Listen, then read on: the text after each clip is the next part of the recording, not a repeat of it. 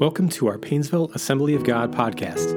Our desire is to connect people to a growing relationship with Jesus Christ. If this message touches your heart, we'd love to hear about it. Email us at info@painesvilleag.com or visit painesvilleag.com. We pray that this message will be an encouragement to your faith. Let's get into the Word today. We're going to be just talking a little bit, and how many would be honest, and I've kind of talked a little bit about it last week, but this theme has just really arrested my heart, and I just really wanted to kind of talk a little bit about it. But how many have ever struggled with doubt or being disillusioned in your faith?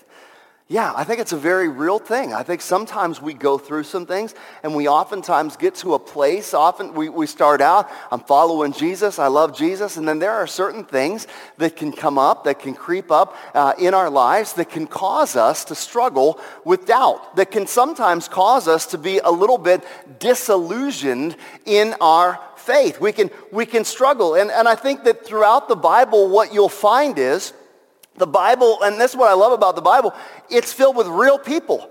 And there were people, even in Hebrews chapter 11, that are in the Hall of Faith. There's a few of those that when you track through their story, that there were moments in their story where they kind of struggled a little bit at some point with their faith.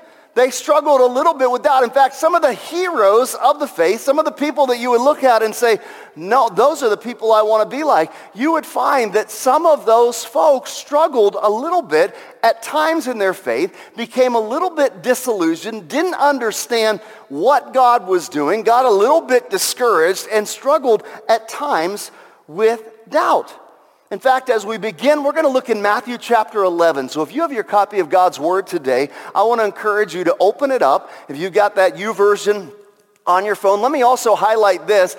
We have started through the Church Center app because many of you have said, I don't want multiple apps. Okay, well, we don't want that either. So our Painesville Assembly of God app will be going away very shortly, the one that says Painesville AG, that app. We're going to go right completely to Church Center. In there, under the More tab, is sermon notes.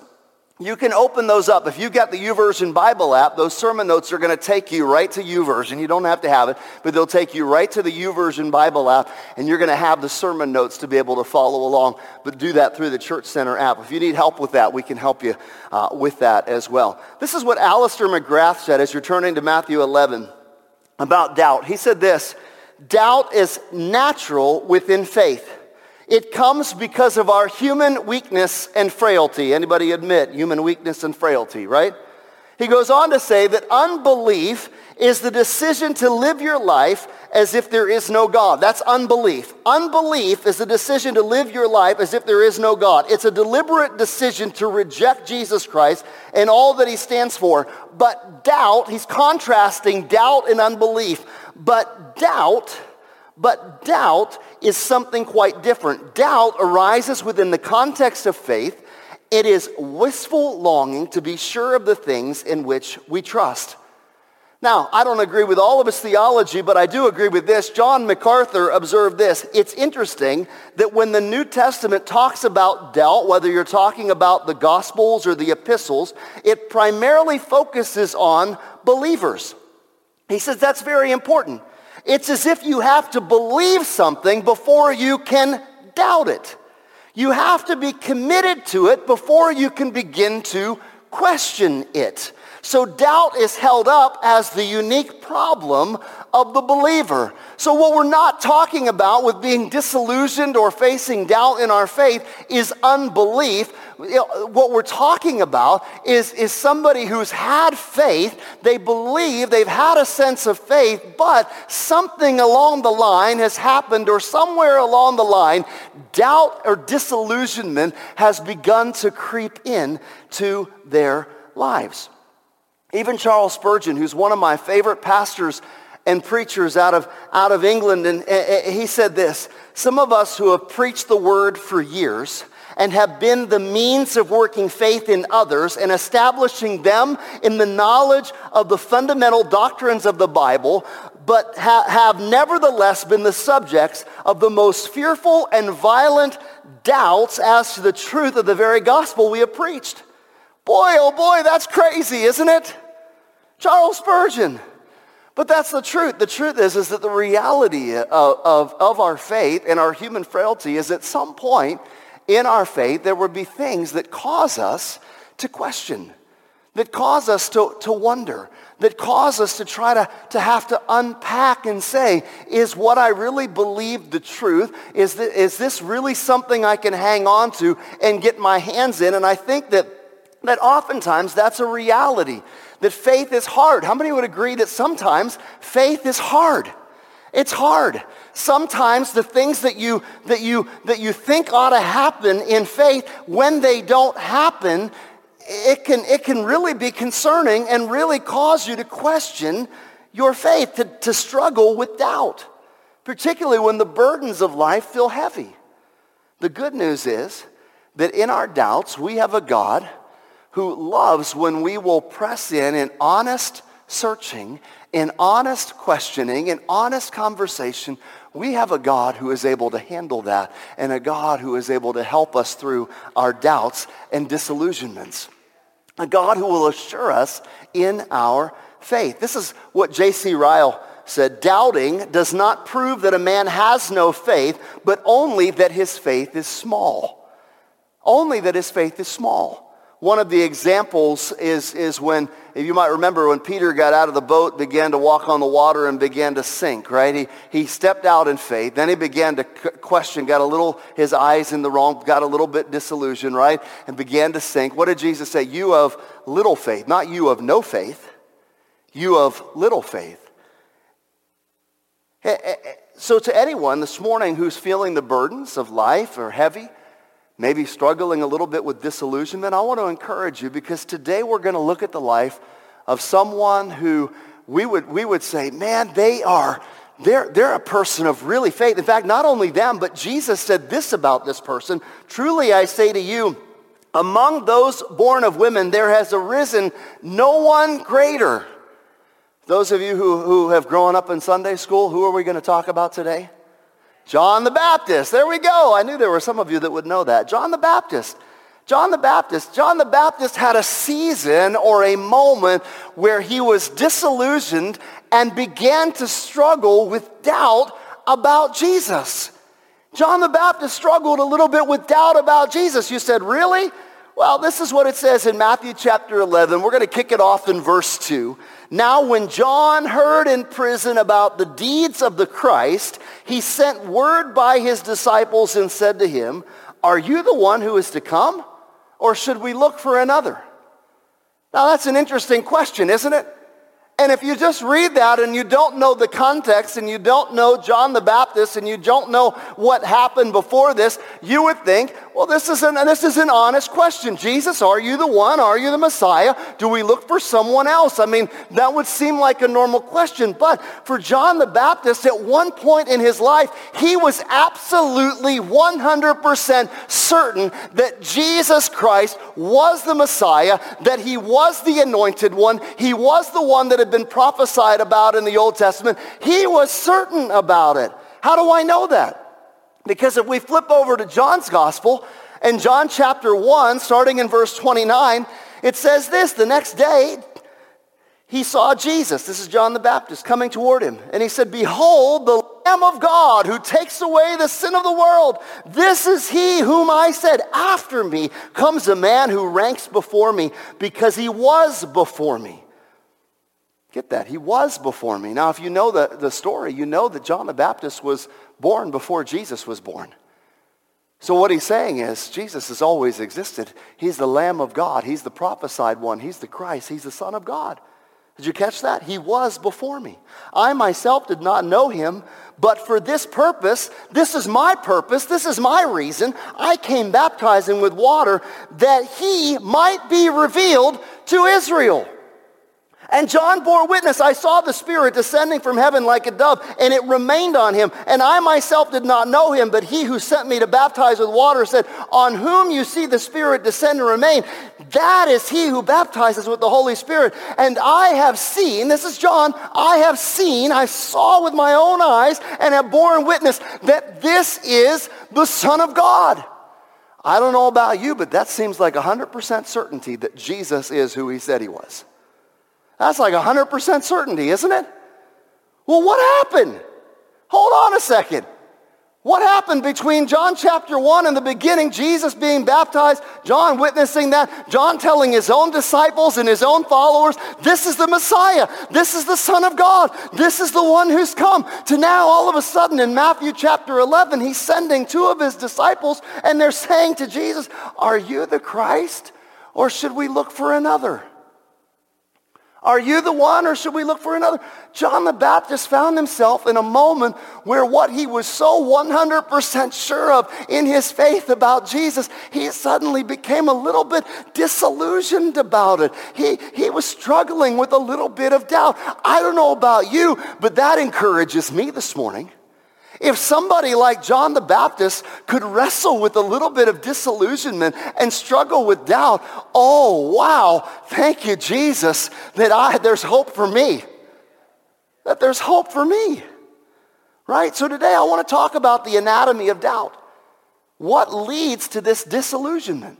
What leads to this doubt in our lives, in our faith? I think the first is this: difficult situations. How many have ever found yourself where you were 100% sure in your faith, and then all of a sudden it seemed like everything started to kind of fall around. Your world started to shake. Something happened you didn't expect, and you're thinking, come on, I don't know, what is this? Right? Maybe initially you were like the hero. Man, I trust you, Jesus, through this. But the longer the situation persisted, right? That doubt and they start to creep in, don't they? They start to creep in. And nothing challenges our faith quite like a trial or pain. Well, for John the Baptist, what's the context of the questions? Go back to verse 2. Now, when John heard in prison about the deeds of the Christ, he sent word by his disciples. In prison. Circumstances. John the Baptist is in prison. John's in prison. And we might have easily missed, how long is John in prison?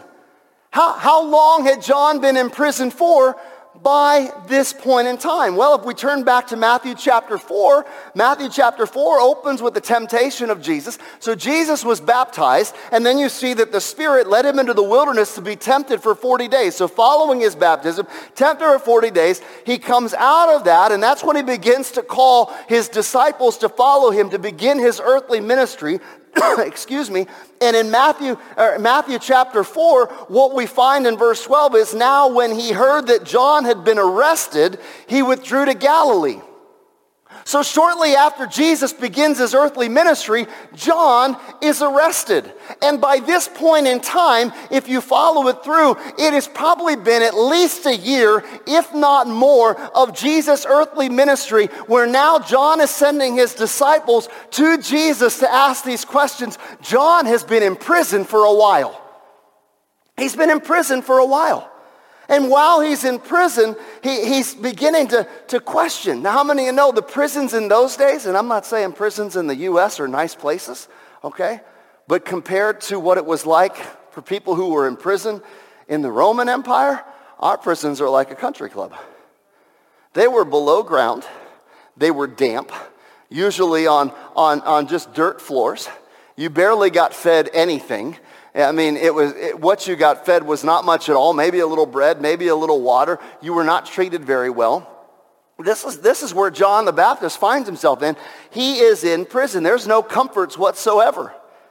John had been there in a while. Why was he in prison? Well, you may remember that John was quite a colorful character, wasn't he? I mean, he was somebody that did not wear the stuff that you would normally wear. He was a wilderness guy. But remember his parents. Does anyone remember what his parents did for a living? They were in the priestly family, right? In fact, when he was prophesied that he would be born, his dad was offering the sacrifice at that time. His mom was also of the priestly lineage of Aaron, but he didn't follow in the priestly way. He was outside. He was on the outskirts. He was wearing the animal skins and wearing the tough stuff, and he was eating locusts and honey. I mean, this guy, and he was calling people to judgment. Repent, for the kingdom of heaven is at hand. Repent, for the kingdom. This is not a quiet guy, right? He's an outdoorsman. He's a rugged guy, and he was calling people to repentance and prepare for the coming of the Messiah. And what got John in trouble? Well, there was a king at that time, and his name was Herod Antipas. King Herod Antipas. There are three. Herod the Great was when Jesus was first born, killed the people 2 and under. There's a Herod later, Herod Agrippa the First, during the book of Acts with James, where he first beheaded James and imprisoned Peter and was given the church a hard. That's Herod the First. He was actually Herod Antipas's nephew, and if you really look at history, who Herod married was Herod his nephew's sister. That's kind of weird, right? See, this was part of the problem, because not only was it about like this, but see, he decided that he had a new love in his life by the name of Herodias. So Herod Antipas all of a sudden had a new love in his life. In fact, if you read through history, you will find that his first wife was Phasaelis. I don't know how to say it. She was the daughter of Aretas. And he had once visited the palace of his brother, King Philip. She was married to, Herodias was married to King Philip. He ended up divorcing his wife and marrying his brother's wife. It was an illegitimate marriage. And this is what it says in Matthew 14, 3-5. For Herod had seized John and bound him and put him in prison for the sake of Herodias, his brother Philip's wife, because John had been saying to him, "It's not lawful for you to have her." And though he wanted to put him to death, he feared the people because they held him to be a prophet. He wanted to put him to death, but he didn't. He just kept him in prison to try to shut him up, because he kept saying, "Listen, this marriage of yours, it's illegitimate. It's not right. It's not what God says is right. It's a lustful relationship. It's based on adultery. It's based on a power play, because she thinks you move up more than Philip did." And there's all kinds of things that are positioning here. And he's saying, "This isn't right. This isn't right. This isn't right." And so what did Herod do? Herod had him arrested because of that. So here he is imprisoned for standing up for righteousness. He has done everything that he was supposed to do in terms of being there to say the Messiah is the one to come, the Messiah is the one to come. And now he finds himself arrested, and Jesus is out. Nothing's happened, he's not getting out of prison, nothing's happening. It doesn't seem like anything has been changing. His circumstances have been changing and all of this. And he's thinking, "God, where are you in my circumstances? Where are you?" You ever been there before? In the Old Testament, Elisha was there, right?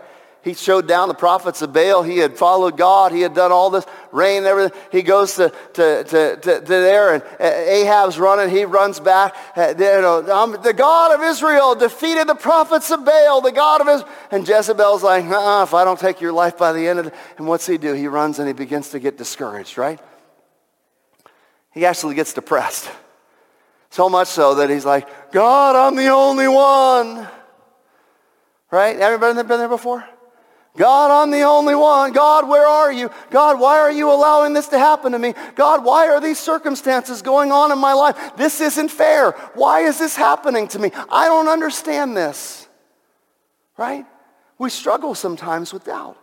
And you've experienced before, and John the Baptist has experienced before, and you keep on trusting and you keep on praying, but nothing is changing. And the longer it persists, the easier it is for you to wrestle with disillusionment and doubt.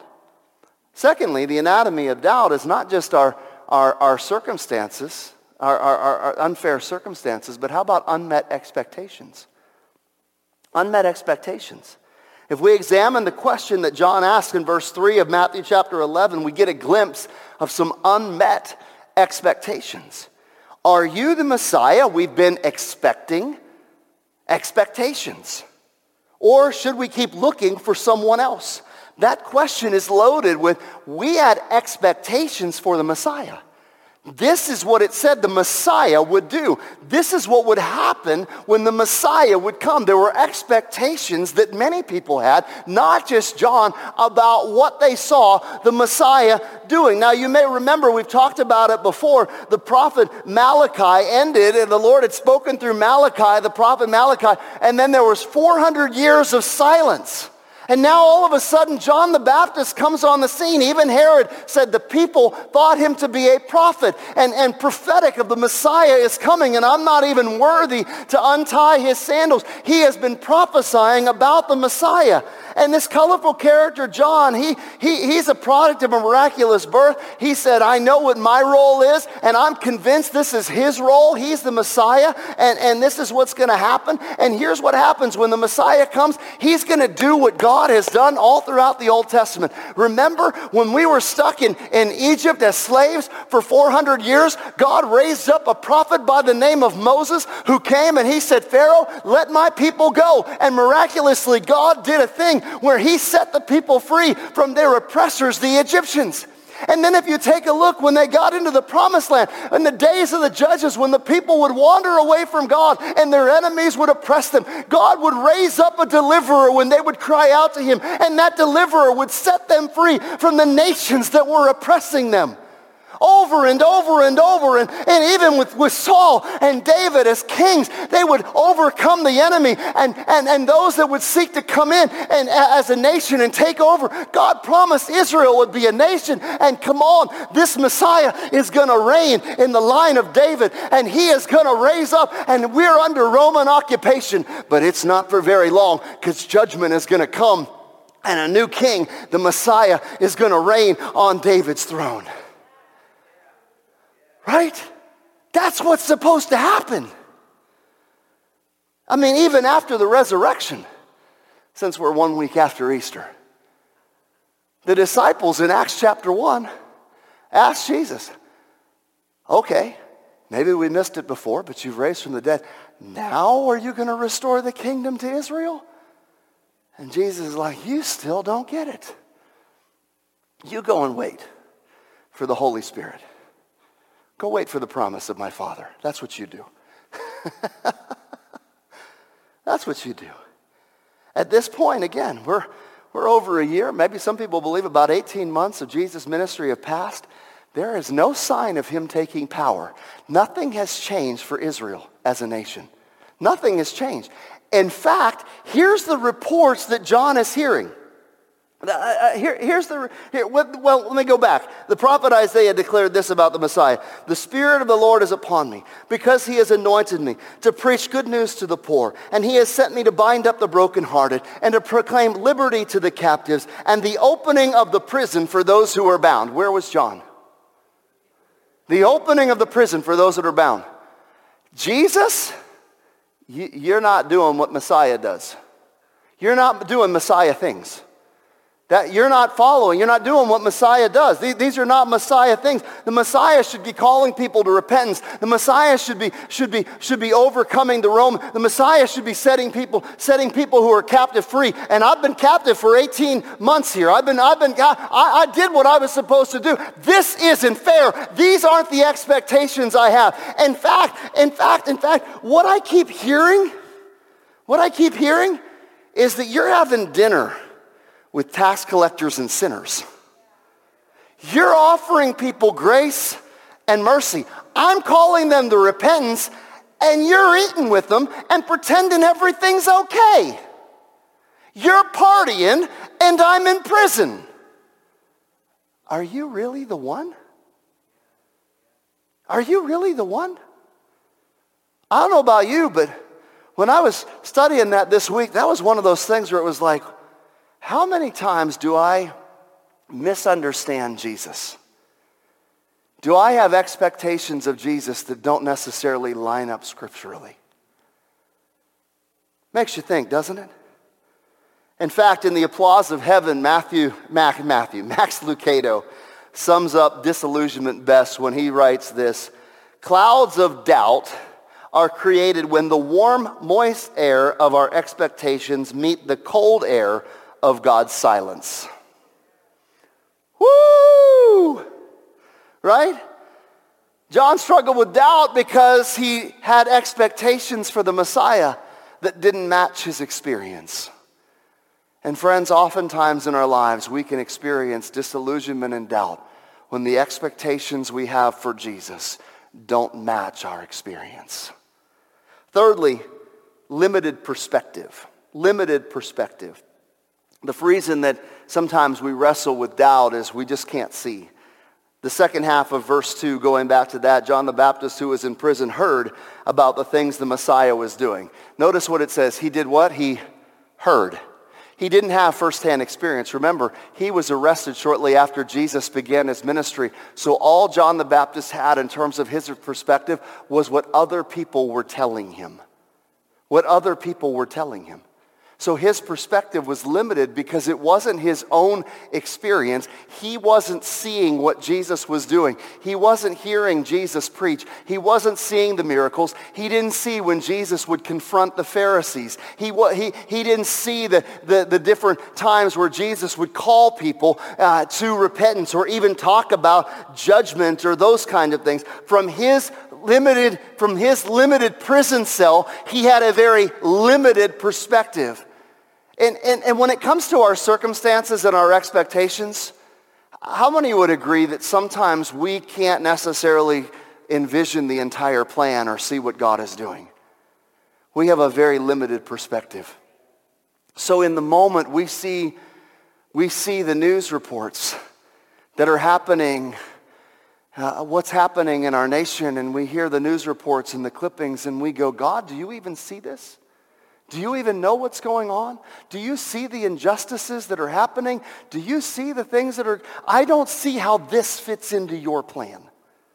I don't see how this in my life can fit into your plan. I don't see how you're working in my child who once followed you is no longer following you. And I've been praying. I don't see any evidence that you're working in their life. I just don't understand. I don't understand your ways.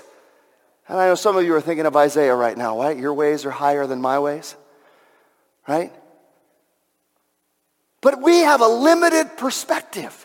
And so oftentimes we can't see. John the Baptist's perspective was limited. It seemed dark. He didn't understand what the Messiah was doing or why he was in the circumstances he was in. And from his limited prison cell, all he could do was hear the reports from those who were giving him little snippets. And he was trying to piece those things together and they weren't fitting. And so he was struggling with doubt and disillusionment.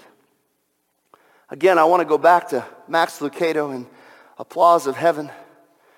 And he said this: God has never turned away the questions of a sincere seeker.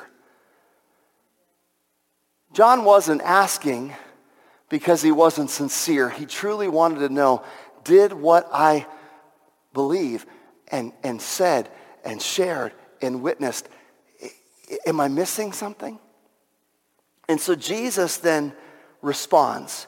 And in this response, we see not only the anatomy of doubt, but we get the answers to doubt. And how do we wrestle with this? How do we confront doubt in our lives? Well, first, I think we need what Jesus gives John, and that is this: biblical revelation. Biblical revelation. First and foremost, when you doubt, you need biblical revelation. Jesus answered them. This is what it says: go and tell John what you hear and see.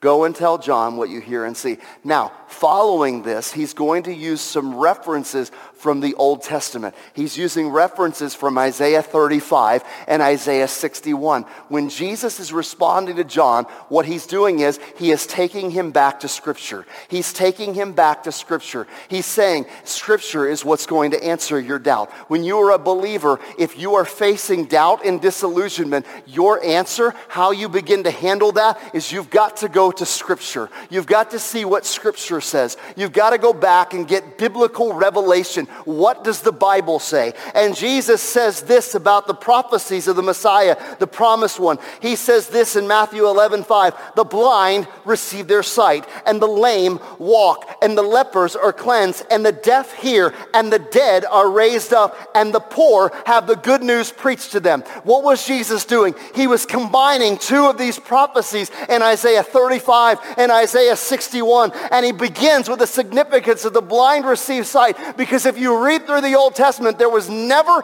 a miracle of a blind person receiving their sight. And after Jesus left, there was never a miracle of a blind person receiving their sight except Paul when the scales fell from his eyes.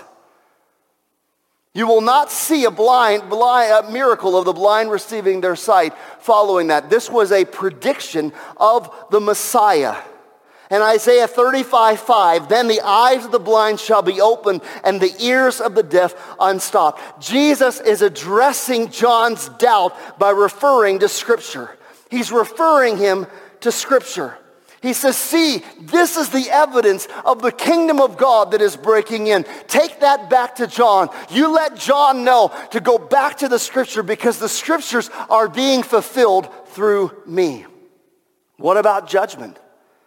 Well, later on, he refers to the coming judgment here, right in this chapter, and Matthew chapter 11. It's kind of long, but I want to read these 5 verses.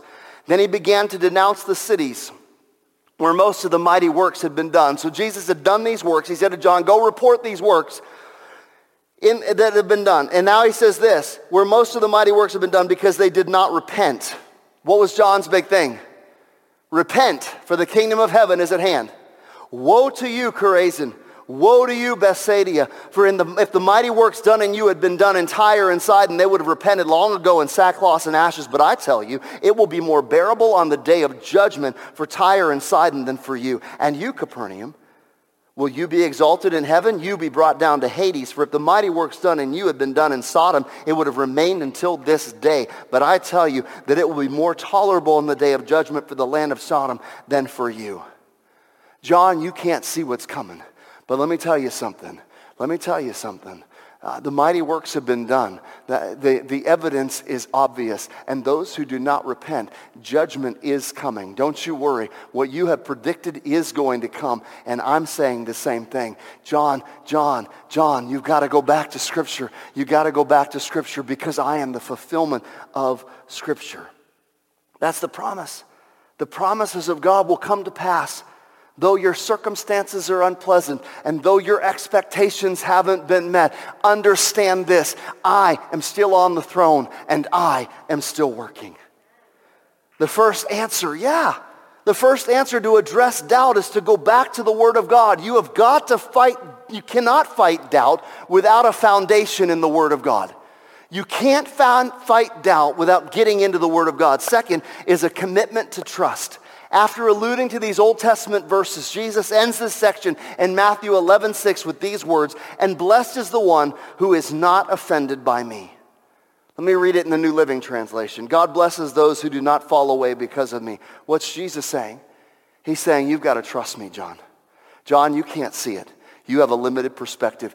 I know that you think that the expectations you had, they're not being fulfilled. You just don't understand. I know your circumstances are not good. And you know what? The bottom line is they're not going to end well according to this earth. But God is still on the throne and has a plan. And you've got to trust His plan. And you've got to trust me. You've got to trust the person of me. You've got to trust me, Jesus. Don't be offended by me. Don't fall away because of your expectations for me were not met. Don't trip up and fall away because I didn't do what you thought I should do or your circumstances aren't what you thought they should be. Don't fall away because your perspective is limited. How do I not fall away? You just got to trust me. You got to trust me. You got to trust me. I mean, isn't that what faith really is? When it really comes down to it, isn't faith trust? It's just simply trusting. Who are we going to trust?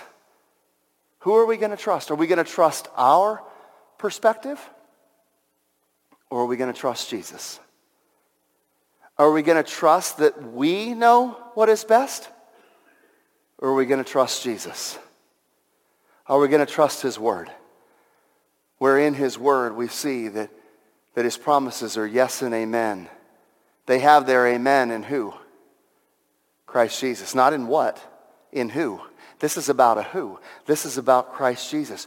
Ultimately, faith is about trusting in Jesus. It's about trusting in Jesus. It's about trusting in him. You see, post-resurrection, you and I have the opportunity to see that Jesus Christ did die on the cross, rose from the grave, the church was launched, and we have the ability to see that through the Holy Spirit's power and what Jesus Christ did on the cross, he erased the penalty of sin and he destroyed the power of sin in our lives. And the same power that raised Christ from the dead lives in us. John didn't have that perspective. He didn't see that. That was before. How much more do we have of evidence that Jesus does what he says he's going to do, that he said he would die and he'd be raised in 3 days, and he did, and he did, and he did. And because he did, you and I can trust in him and trust in his word, no matter our circumstances and no matter our expectations, whether they're met or not. We've got to come down and say, I have a limited perspective, but you have an eternal one. I will trust in you. I will trust in you. Trust in the Lord with all your heart. Do not lean on your own understanding. In all your ways acknowledge him, and he will make straight your paths. He'll make your paths straight. It comes down to trust. Worship team, will you come? So let me just close. Are you struggling with disillusionment? Are you struggling with doubt? Maybe there are circumstances in your life that are not good. Maybe you went to the doctor and you got a diagnosis that you didn't expect. Maybe you've been praying for healing in your life, but that healing has not come. Maybe a family situation, maybe it's a marriage that didn't work out the way you thought, or maybe it's something with a child that just isn't going, or maybe you've experienced a loss that you didn't expect, or maybe a job situation that hasn't come through. You've been waiting, you've been praying, and it's like God is not meeting your expectations. It doesn't seem like your circumstances are changing, and you're beginning to struggle in your faith. Can I encourage you today to trust in Jesus? To trust in Jesus. That Jesus will come through for you, but you got to keep your eyes on Jesus. You got to keep your eyes on Jesus. He's not just the author of your faith. Hebrews says he is the finisher of your faith. The finish line comes because we keep our eyes on Jesus. Because we keep our eyes on Jesus. And maybe today you've struggled with unbelief, but maybe this morning God is pricking your heart. It's not so much doubt because you haven't really believed, but today you say, I need salvation. I want to believe in Jesus. I need to put my faith in Jesus. Maybe today for you, it's putting your faith in Jesus. So here's what we're going to do.